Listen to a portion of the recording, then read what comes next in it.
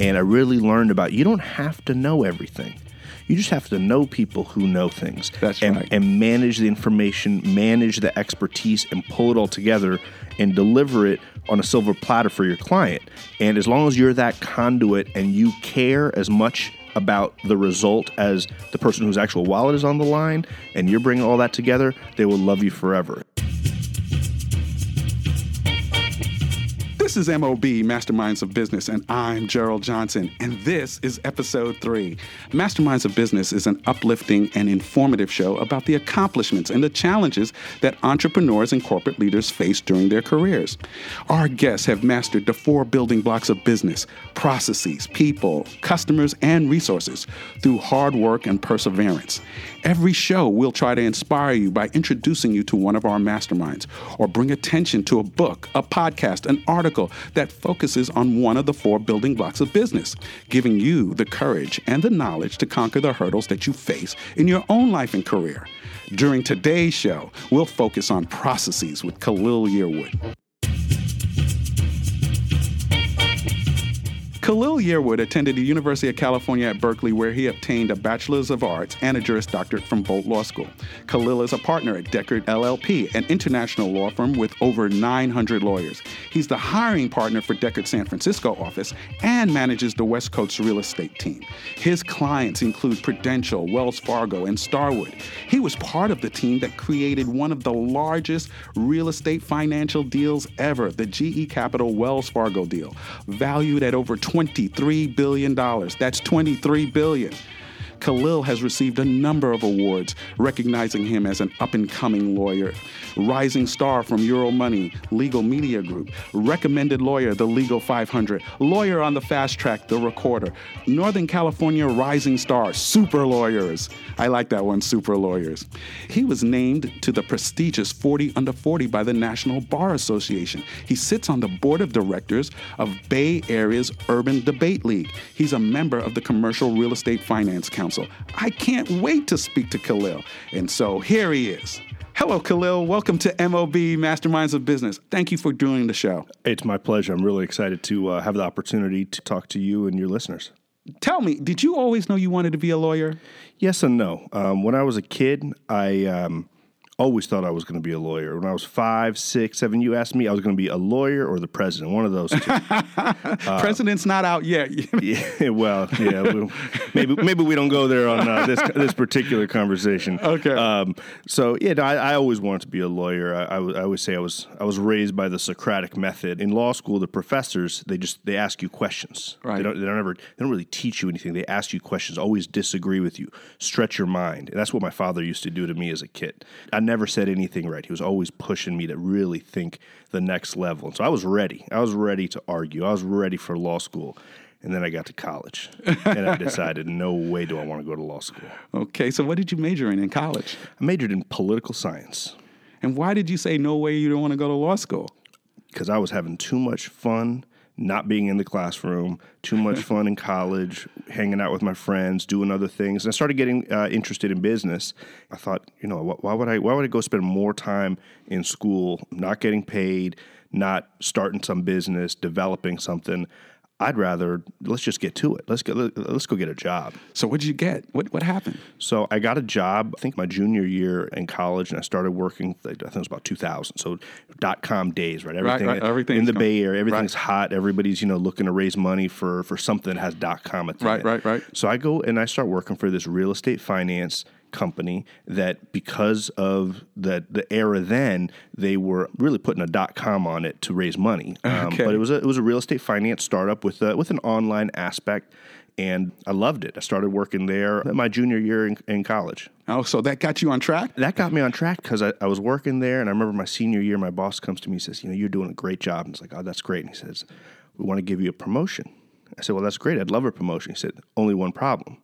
We can't give a promotion to that title to somebody who doesn't have a college degree. So can you hurry up and get your degree? Okay. That sounds good. That sounds good. So that put a little pressure on you to go back to school and get things going in the right direction, huh? Yeah, and I was going to school the whole time, but I was sort of winging it. I was going into the office every day, and not going to class. Going to class. So I told them, look, I can graduate in one semester, but I need to take 21 units, which is like 1.5 load, but I need 2 days off from work every week. And they're like, okay. They went for that? They went for it. Wow, you must have been really doing a good job. They went for that. Yeah, they did. They did. Remember, this is back in the days with, there's no iPhones, there's no email in the classroom kind of thing. So, yeah, I put together a schedule where I took all my morning classes with my sister. I took my middle of the day classes with my friends, and I took my night classes with my then girlfriend. So all day I had a support system, and I had people helping me out, looking out for me. And I knocked out those 2 days of classes. It was a really hard semester, and I graduated. And you graduated. Yep. So then you graduated with a degree in political science. Yep. So now you're not thinking about going back to school. No. Okay. So tell me So what happened? So what goes on? Yes. Okay. So I'm working at this company. I keep moving up. We spent about 2 years developing this product. We launch it. It's this great thing. I'd been involved in the capital raises. I've been involved in developing this product, and it was great. And I loved it, but I was at a plateau at the company. Okay. And so I went to my bosses and I said, so what's next for me here? Because the thing I've been doing, we sort of finished that. Right. And the problem was there was a big gap between me and then the next most senior person. Okay. And so there wasn't a next step for me there. Right. And they said, well, look, you can move to New York and we'll teach you how to be in sales in the real estate finance space. We'll send you down to our loan origination office and they'll teach you how to make loans. You just tell us what you want to do. And I said, well, I'm not moving. Okay. Not like the Bay Area. No, I'm not moving. So they said, well, you know what? You should go to graduate school. And I said, business school? And they said, yeah, either business school or law school. Why don't you go talk to some people? So I talked to all the guys at the company. Some of them had JDs. Some of them had MBAs, from all the different top schools. And I said, what should I do? And all the guys with MBAs, they told me, well, you know what? Go get a law degree and focus on business and take some business classes too and really go learn the law because we wish we knew that stuff better. That's the thing we feel we're missing.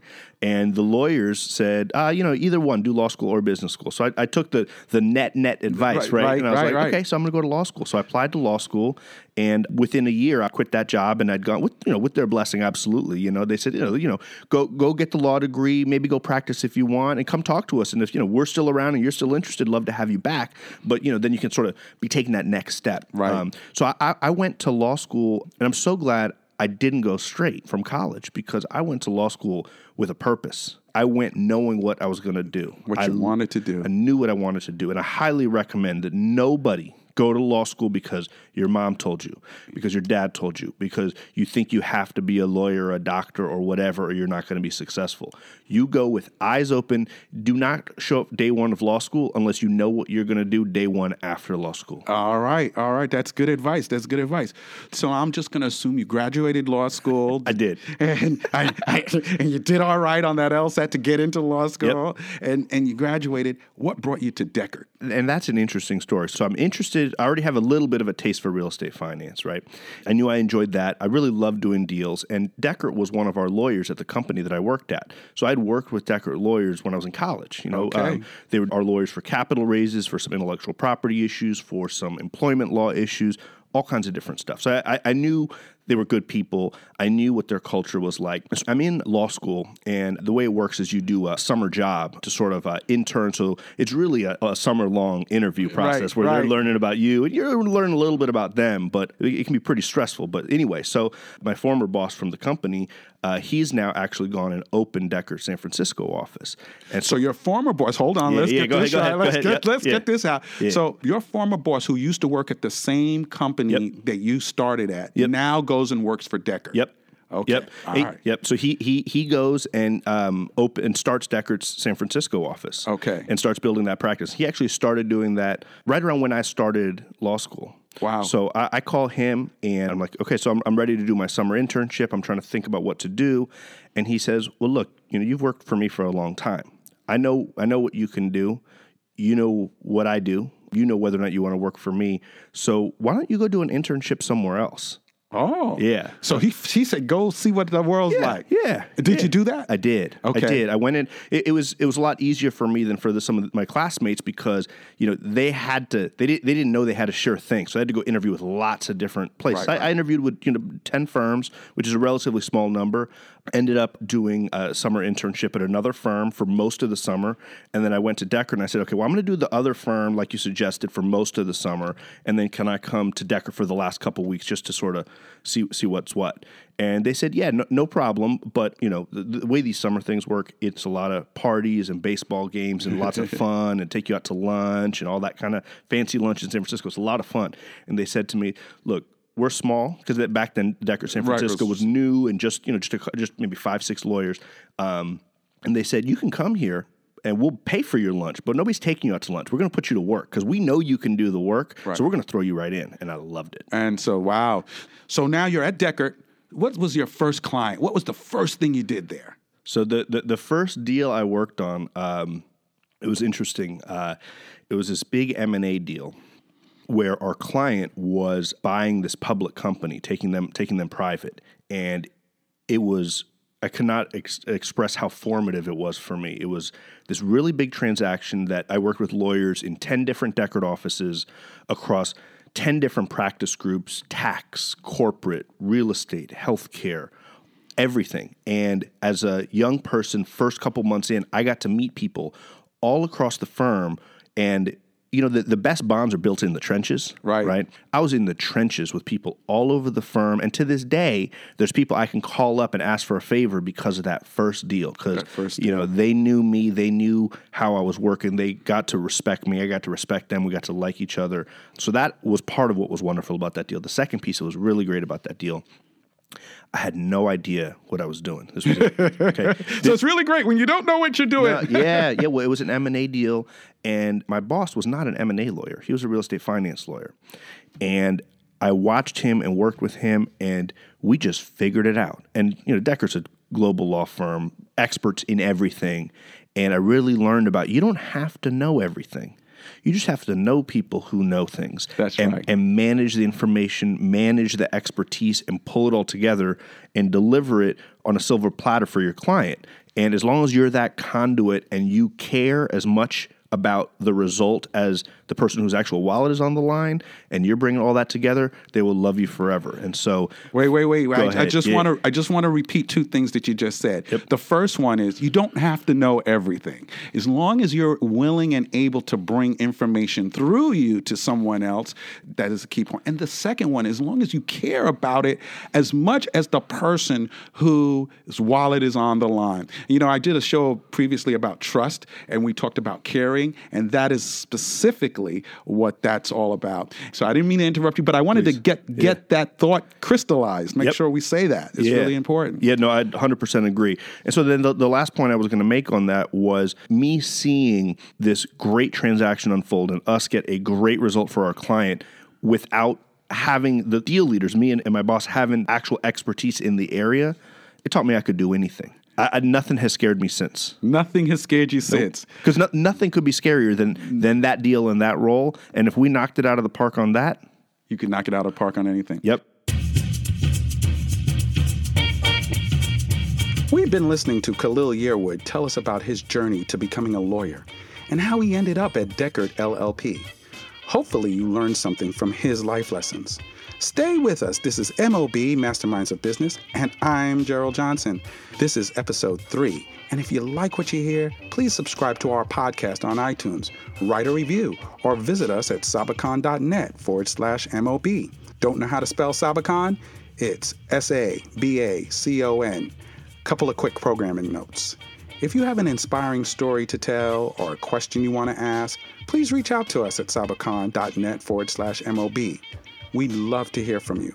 Coming up, how new government regulations led to Khalil working on one of the largest real estate financial deals ever, the $23 billion GE Capital Wells Fargo deal.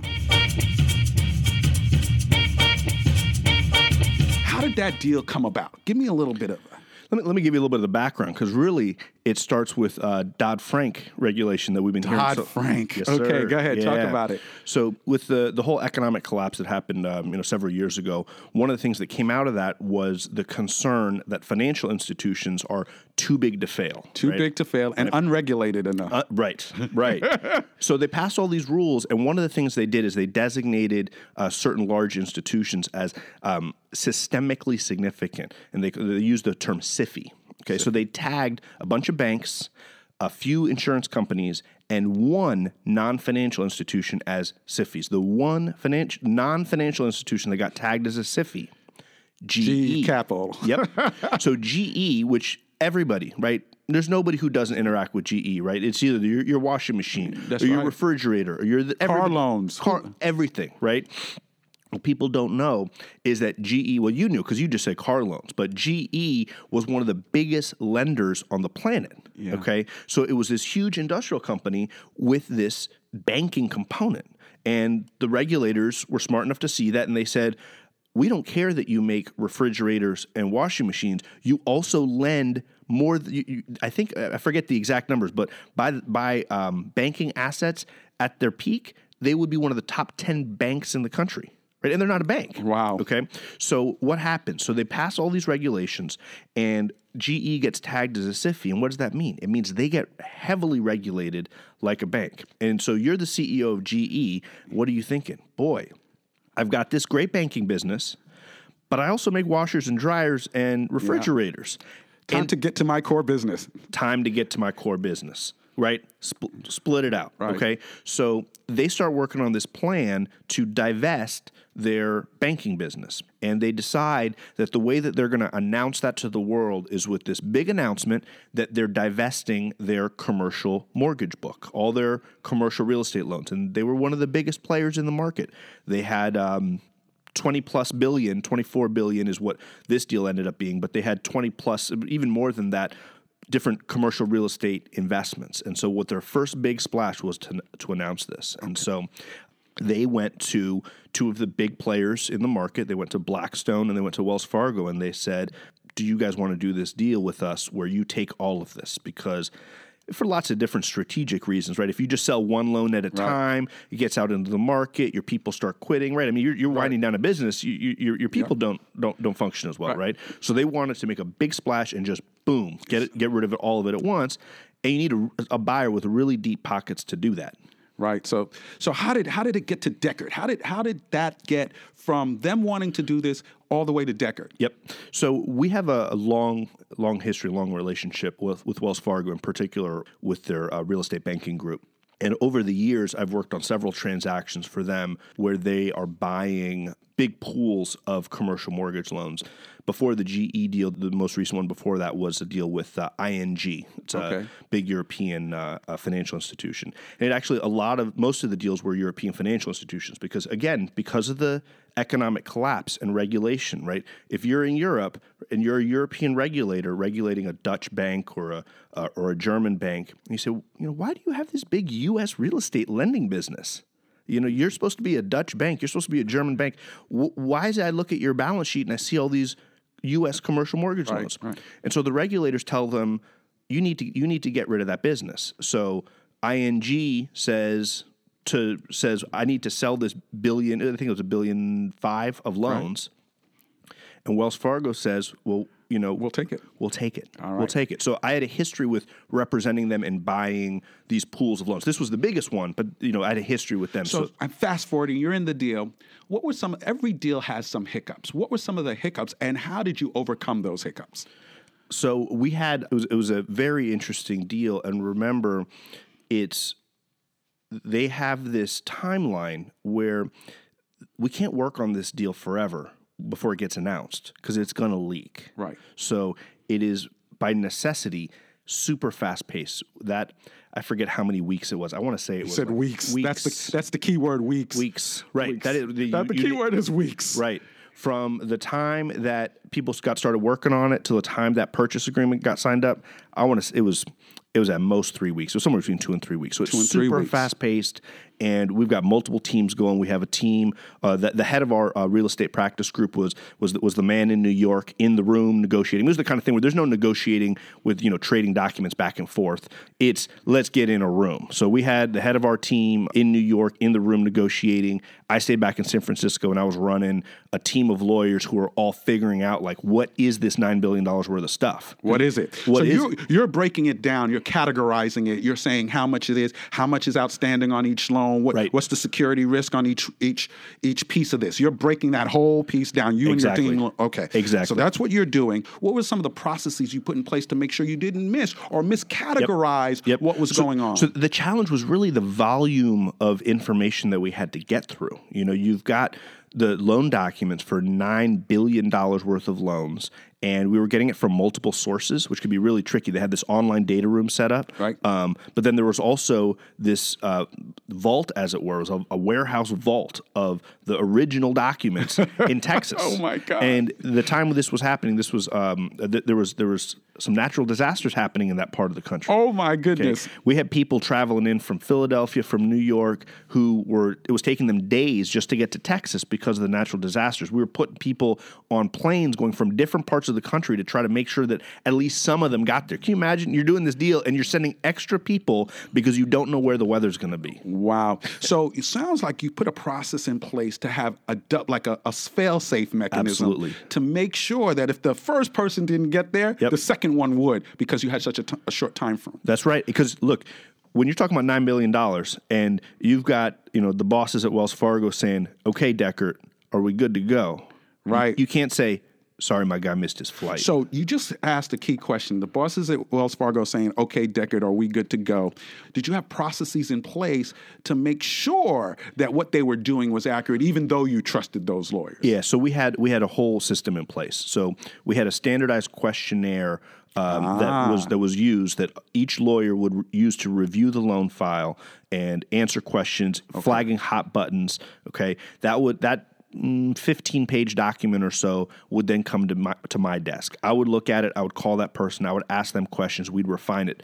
We'd send that off to Wells Fargo. Then we would take that and we would roll that up into even a more condensed version. And we call that the red flag report. And that was our rolling list of here's the real hot buttons hot stuff to really stay on top of. And then somebody after that would go item after item, making sure every one of those red flags were cleaned up. Yep.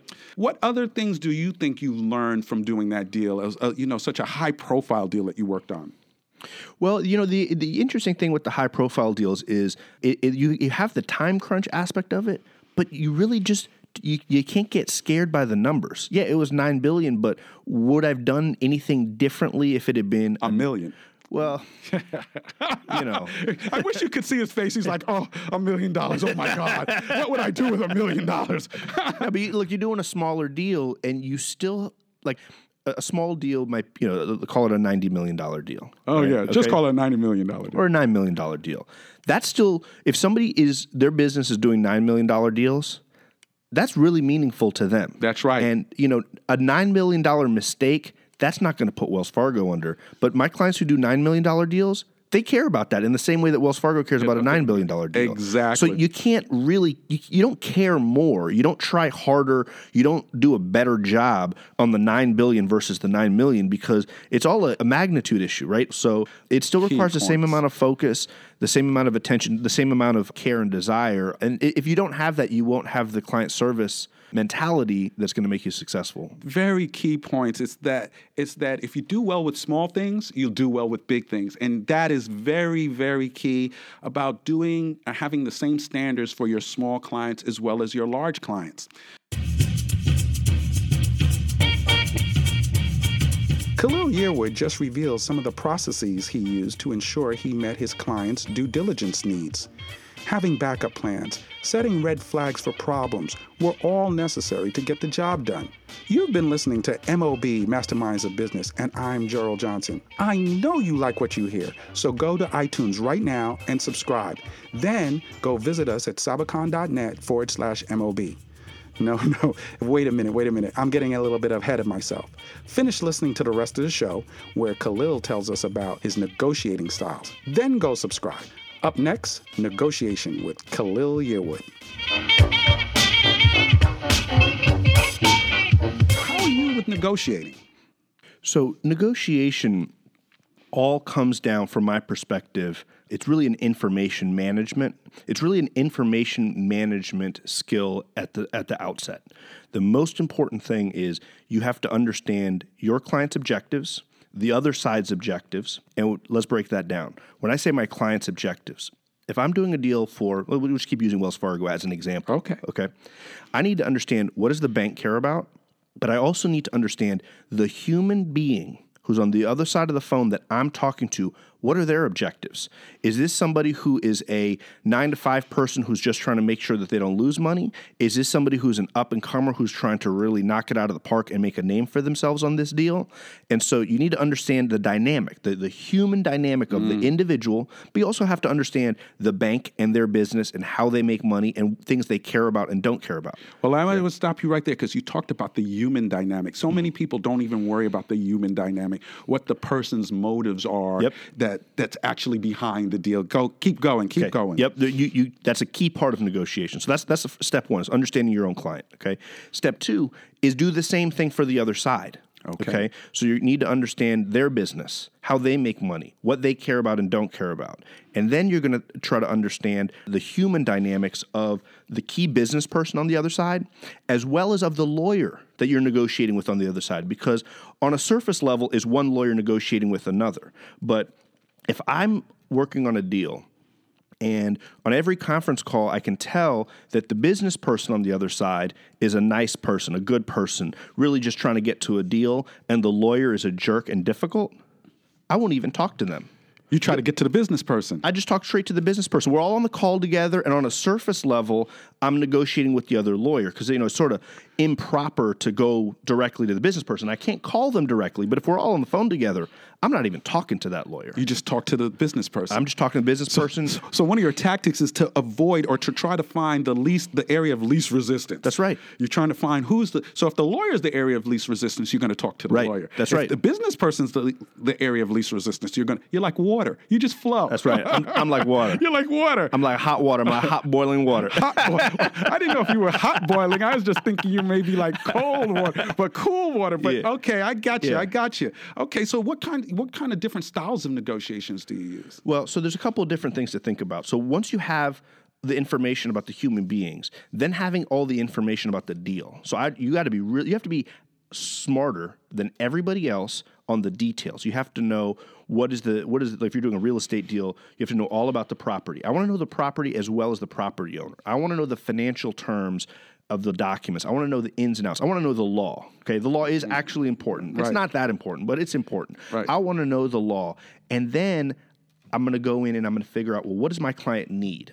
And then you get into the fun part. Then you get to the strategy. Okay. So if you have a dynamic where you have people who are being friendly on both sides, well, then you have an incentive to talk first, right? Because people don't want to be seen as overly negotiating. So if I put out a reasonable proposal that is on my client's side of things, but just a hair. A hair. Okay.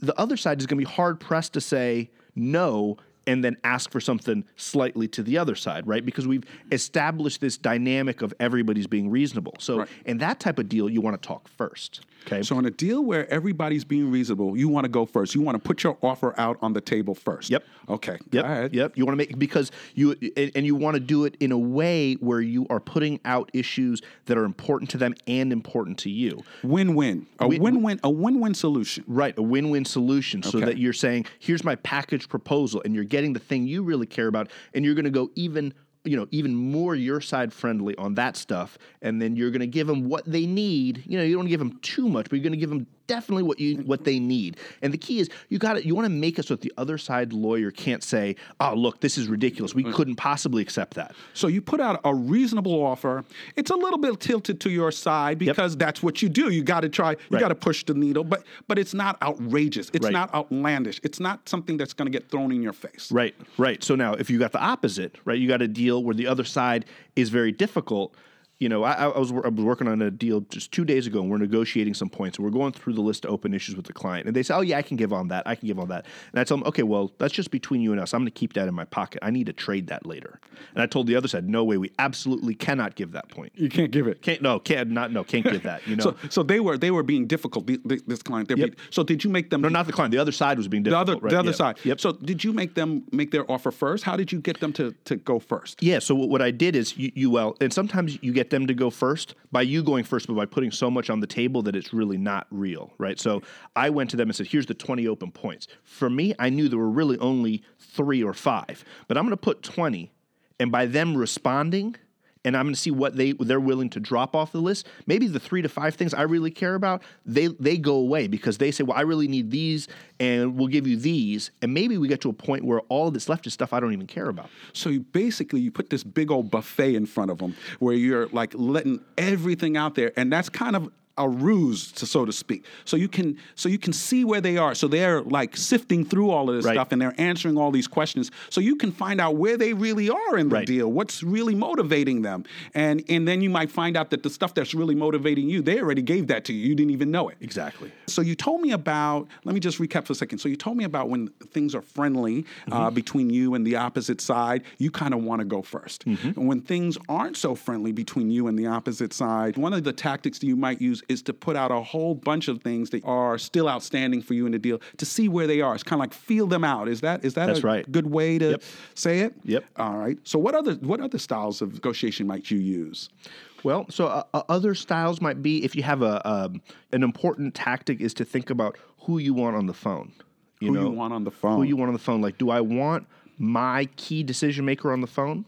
Because the problem is you get your key decision maker on the phone and you don't have somebody to say, well, I got to go check with X. Okay. You know? So on certain deals, I don't want that person on the phone. I tell them, no, I need you not to get on this call. Sound like a car dealer. I got to go check with my general manager right now. I'll go. That's absolutely right. That's absolutely right. So sometimes I need to hold that in my pocket. But the flip side is, do I want their Mr. X on the phone? Yeah. Okay. Sometimes yes, sometimes no. It depends on leverage. I was working on a deal we closed last week where we never wanted, it was the president of the company on the other side would actually get on the phone. And when he got on the phone, everybody got all scared because it's like, we don't want to piss this guy off and we want future business from him. And he made it so that his guys couldn't be as reasonable because if he said, I cannot live with this, and everybody on the phone knew he could, but he was saying that maybe because he wasn't as informed, right? Because he's the president of the company. He's doing a lot of other stuff. He's not in the weeds on our deal. So it was bad to have him on the phone because he would make statements that made it harder for them to walk back. I've been in that situation before, way back when I remember my boss would be in the room and I had a client and I was negotiating with him and me and the client were like so eye to eye, but the boss was messing it up. And I knew that this was the best deal for the company, but the boss, sometimes you got to get rid of the obstacle in the room. And that's a responsibility of both parties. It's not just, let's say, your responsibility or my responsibility. It's the lead negotiators on both sides have to manage their side. Right. If they're good at what they do. Right. And some people do that in good faith and some people don't. And you have to and that's why you use the first couple calls in the negotiation to feel that out. Are you going to work in good faith or are you going to let your guy, throw hand grenades? Because I want to know how that's going to work because then I know if your guy's getting on the phone and every time we knew their guy was on the phone, we made that call go super fast. We'd say, okay, we can talk about this, but we're not ready to talk about that other stuff. And then we'd wait until we had a conference call where he wasn't on to get to that other stuff. Wow, that segment was packed full of information. You've been listening to MOB, Masterminds of Business, Episode 3. I'm Gerald Johnson, and if you want to get in touch with us here at MOB, you can reach us at sabacon.net/MOB or at Sabacon Ideas, that's SABACONIDEAS, on Twitter and Facebook. Now let's get back to Khalil. I got to ask you this question. What if you went back in time? What would you say to yourself to make yourself a better person, to make yourself a better negotiator, to make yourself a better lawyer? What advice would you have given yourself? How would you handle that? What would you say? I guess the one fundamental thing I would tell people, and I would go back and tell myself, if you're not enjoying it, you're never going to be the best. You can be good. You can be successful at something you hate. you're never going to be the top unless it's something you love. So keep that eye on it. And it's never too late to switch gears and to fine tune and to take some chances. Well, here's what's on the top of my mind after speaking to Khalil today. First, you don't have to know everything. Find someone who knows what you need to know and then be a conduit of information. Second, care as much about the work that you do as the person whose money is on the line, whose job is on the line, whose livelihood is on the line. Third, have backup plans, like when Khalil said 2 teams of lawyers, just in case the weather stopped one team of lawyers from reaching their destination. Fourth, red flag problems and then follow up to make sure those problems have been resolved. Don't let things slip through the cracks. Fifth, managing small projects and deals well will ensure you can manage large projects and deals well. People get caught up in wanting to work on big projects and big deals without learning how to master the small projects and small deals. Remember, this is all just a matter of magnitude. Well, that's it for today. I want to thank Khalil Yearwood for taking the time to speak with me. And as always, I want to thank our engineer extraordinaire, Frank Sterling. If you want to get in touch with us here at MOB, you can reach us at sabacon.net/MOB or at Sabacon Ideas on Twitter and on Facebook. That's SABACONIDEAS. Don't forget to subscribe to our podcast on iTunes. And if you like what you hear, please write a review. Remember, until next time, nothing happens unless you make it happen.